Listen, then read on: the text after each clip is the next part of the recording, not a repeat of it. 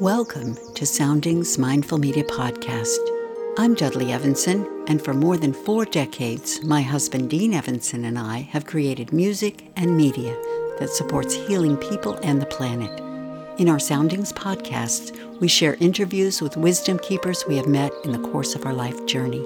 To learn more about our activities and releases, please visit our website and blog at soundings.com. Greetings, I'm Dudley Evenson. Welcome to my sacred laundry room.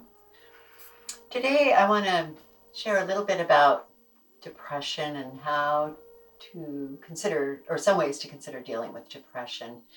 One of the first things I'd like to point out is that if someone that you know has depression or is depressed, one of the least helpful things you can do to say to them is get over it, or just in your mind, or just it'll be fine, or forget it, or it's not real. Because for the person that is in the middle of it, it is very real, and it's a deep, gripping emotion that can really hold us back. So I am not depressed at this point in my life, but I have been depressed at several other points. And what I learned during those times was that it was the most heavy, intense time I could imagine, to just have this constant nagging negativity going on in my head. The first time it happened to me, I was in college, and it kind of surprised me because I had never been a particularly depressed person, but a couple of things happened and I just sort of let them get to me, and then I just went into this funk. And it was like a dark tunnel.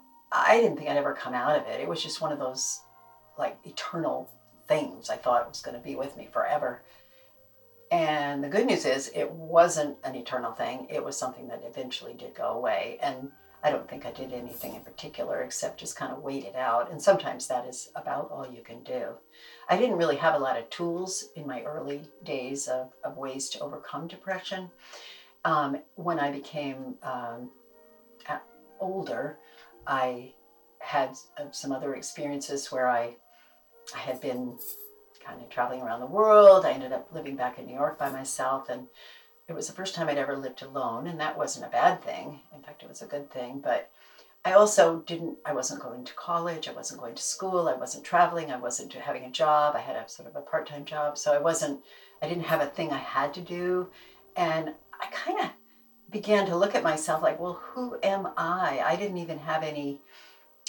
think I even had any opinions that were my own. I thought everything I thought came from somebody else. And I was like, well, who am I? What is it that makes me me? And so I did a lot of soul searching during that time period. And I even checked out a book about the brain or the mind and trying to understand how it works.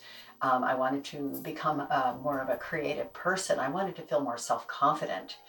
And there were just a number of things that I wanted to improve in myself, and I didn't really see it ever happening. I remember I went by around the corner from my house was a little Hare Krishna temple, and they were sending their music and passing out their literature. And I brought one of their beautiful booklets home, and pictures of Krishna and spiritual and all this. And I thought, wow, spiritual. that hadn't even been part of my lexicon. So I began to search for my own sense of who I am in relationship to spirit. And I certainly did not become a Hare Krishna devotee or anything like that, but it was something that just sort of stimulated me. I'd always been a sort of a spiritual person, good Christian girl growing up. And then as time went on, I was really, both Dean Evenson, my husband, and I were searching for the way we fit in to the overall thing. We'd come from our own background, and then just times were changing. This was in the late 60s and 70s. So we were really being exposed to a lot of different spiritual paths. So that was kind of probably what took me out of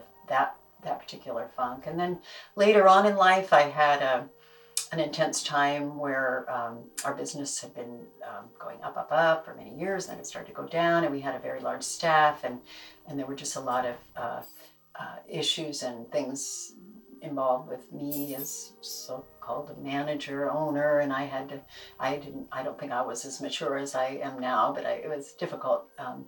And just in interpersonal things, I was always trying to fix things, and then I also thought, well, if I work harder, I'll save the business. I worked harder, and then I really got myself sick, and I started having dizzy spells and nausea, and I would vertigo, and I had hearing loss. I had all sorts of things that I do believe were caused by the stress of my self-deprecating thoughts. So that kind of keying into that cause of, there's physical outside of ourselves causes, then there's inside of ourselves causes. And I believe the most important inside of our self cause is the self-deprecation that we tend to do. I'm unworthy, I'm not good enough. Maybe a parent or somebody said, oh, you're just a mess, this isn't okay, you're not good, da da da.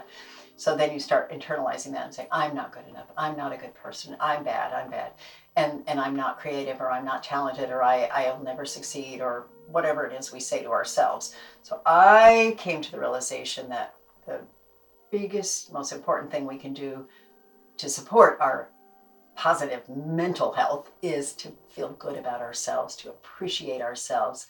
And that's when I became very aware of us as human beings, as divine beings. We're all children of a divine creator. We're all part of this earth. We're part of the beauty of the creation. We have a role to play. We each are given gifts and talents. We have a place where we fit. We have ways to serve, and how we can help others, how we can help the planet, how we can help other people in our close life and in our more distant, people around the planet. So looking to see how we might be able to serve others is a very important thing that kind of can help shift you out of that poor me part of it. So depression is real. It's not something that you can just easily make go away. I do accept the fact that medication can help some people, but I also know that ideally we want to do as much as we can without resorting to medication, not wanting to put it down in any way if it's necessary. But I do believe that depression can often come from, first of all, it can come from perhaps a difficult family upbringing, and maybe lack of love or lack of support through, sometimes abandonment, obviously abuse, if you're in an abusive or an addictive kind of family with alcoholism or anything like that, or heaven forbid some physical abuse or sexual abuse. Oh my gosh, those things are really going to land deep inside your soul. And so until you deal with them in a healthy way, they're always going to be kind of pulling and nagging on you. I have heard, and I haven't done it myself, but I have heard very good things about the 12-step programs that Alcoholics Anonymous and addictions, they help families as well as the person addicted.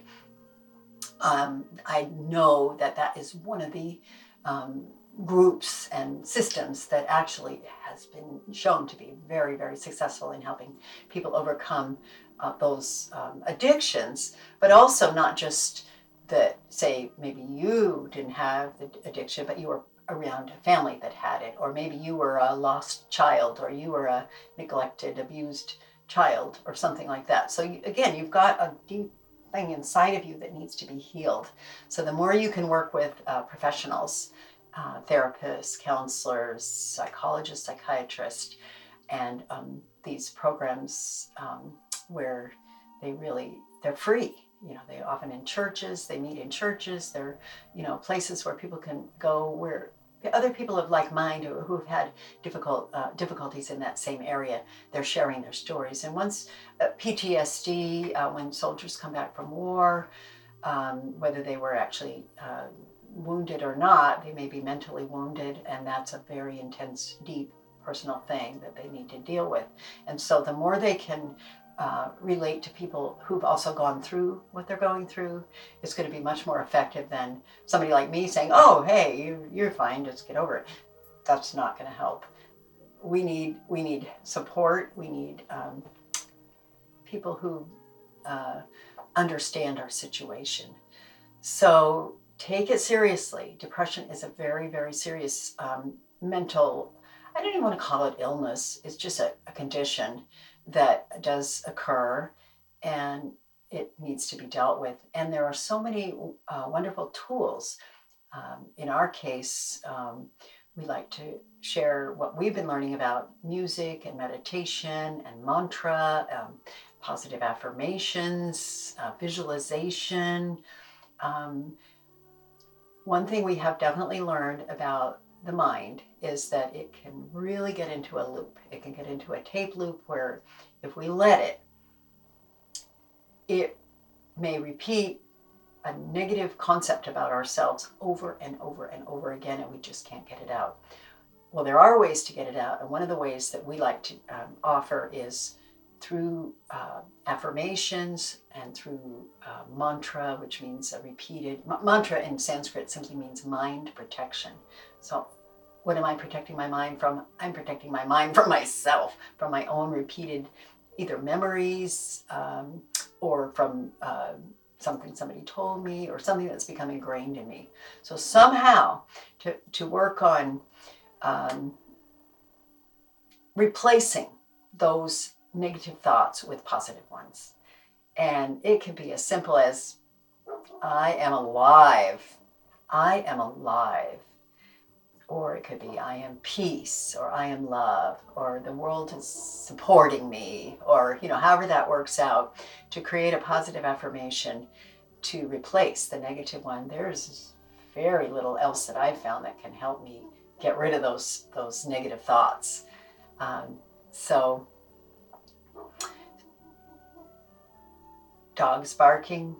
Hey, it's just a dog. I don't know if you can hear that dog. My neighbor's dog. That could be something too. Maybe the dog drives you crazy. The dog. And then you just start singing to yourself like, hey, life is beautiful. It's okay. It's okay. Be your own parent. If you weren't parented in the perfect way, and most of us weren't, be your own parent. Be the parent of your child self. Be the parent of your magical child and help your magical child to grow up. And encourage your child, your inner child, to express themselves, be clear. Oh boy, self-expression, there's just hardly anything that's going to beat that. To be able to express yourself. And I don't mean letting it all out and blasting out at somebody. To me, that's not a healthy way of expressing. I think it's it's a natural way, but we're not trying to just blast out by expressing ourselves. We want to be honest and kind. So the more we can speak our truth clearly and kindly, this is the fifth chakra. I speak my truth clearly and kindly. So that's important to be able to do. But speak your truth to yourself. Yourself is the one that needs to hear this beautiful story about who you are. I am a child of the divine. I am a beautiful creation of God and the goddess, and I am open to suggestion. I'm open to divine wisdom, and however you want to express your prayers or your intention or whatever you want to call it. It's not esoteric. It's just simply, what are you telling yourself? So I say, watch your language. And the more you can notice what your language is saying, oh, I'm not good enough, I'm not worthy, oh, something's wrong with me, I'll never make it. That's you telling yourself that. So get over that part of it, replace it with a positive, and see how it goes. And I'd love to hear from you how ways that you've found to deal with depression or to deal with inner anxiety or that sort of thing, because we are powerful beings. We're powerful beyond measure, and we can overcome anything, no matter what. I mean, I've heard stories of people who've had terrible upbringings and awful abuse, and they've come out of it and they rise to the occasion and become wonderful, good people, and then they often become people who serve others. And that's, I think, something that can make you really give you a sense of fulfillment if you can help another person. So when you're feeling down and out, perhaps you might want to look at being of service to someone else that is even a little more down and out than you are, and lift them up. And even if it's just a child or a kitty cat or something, just give that love. And I have a feeling you'll be pleasantly surprised that it isn't that big of a deal. It's not that big of a mystery. but it is something that you need to apply yourself to, and you need to intend that this is how you're going to move forward and not become a victim. We are not victims. So visit our website, our blog, soundings.com, comment on our post, and we would love to hear how you found works for you to deal with anything that is holding you back from being the very best you can be.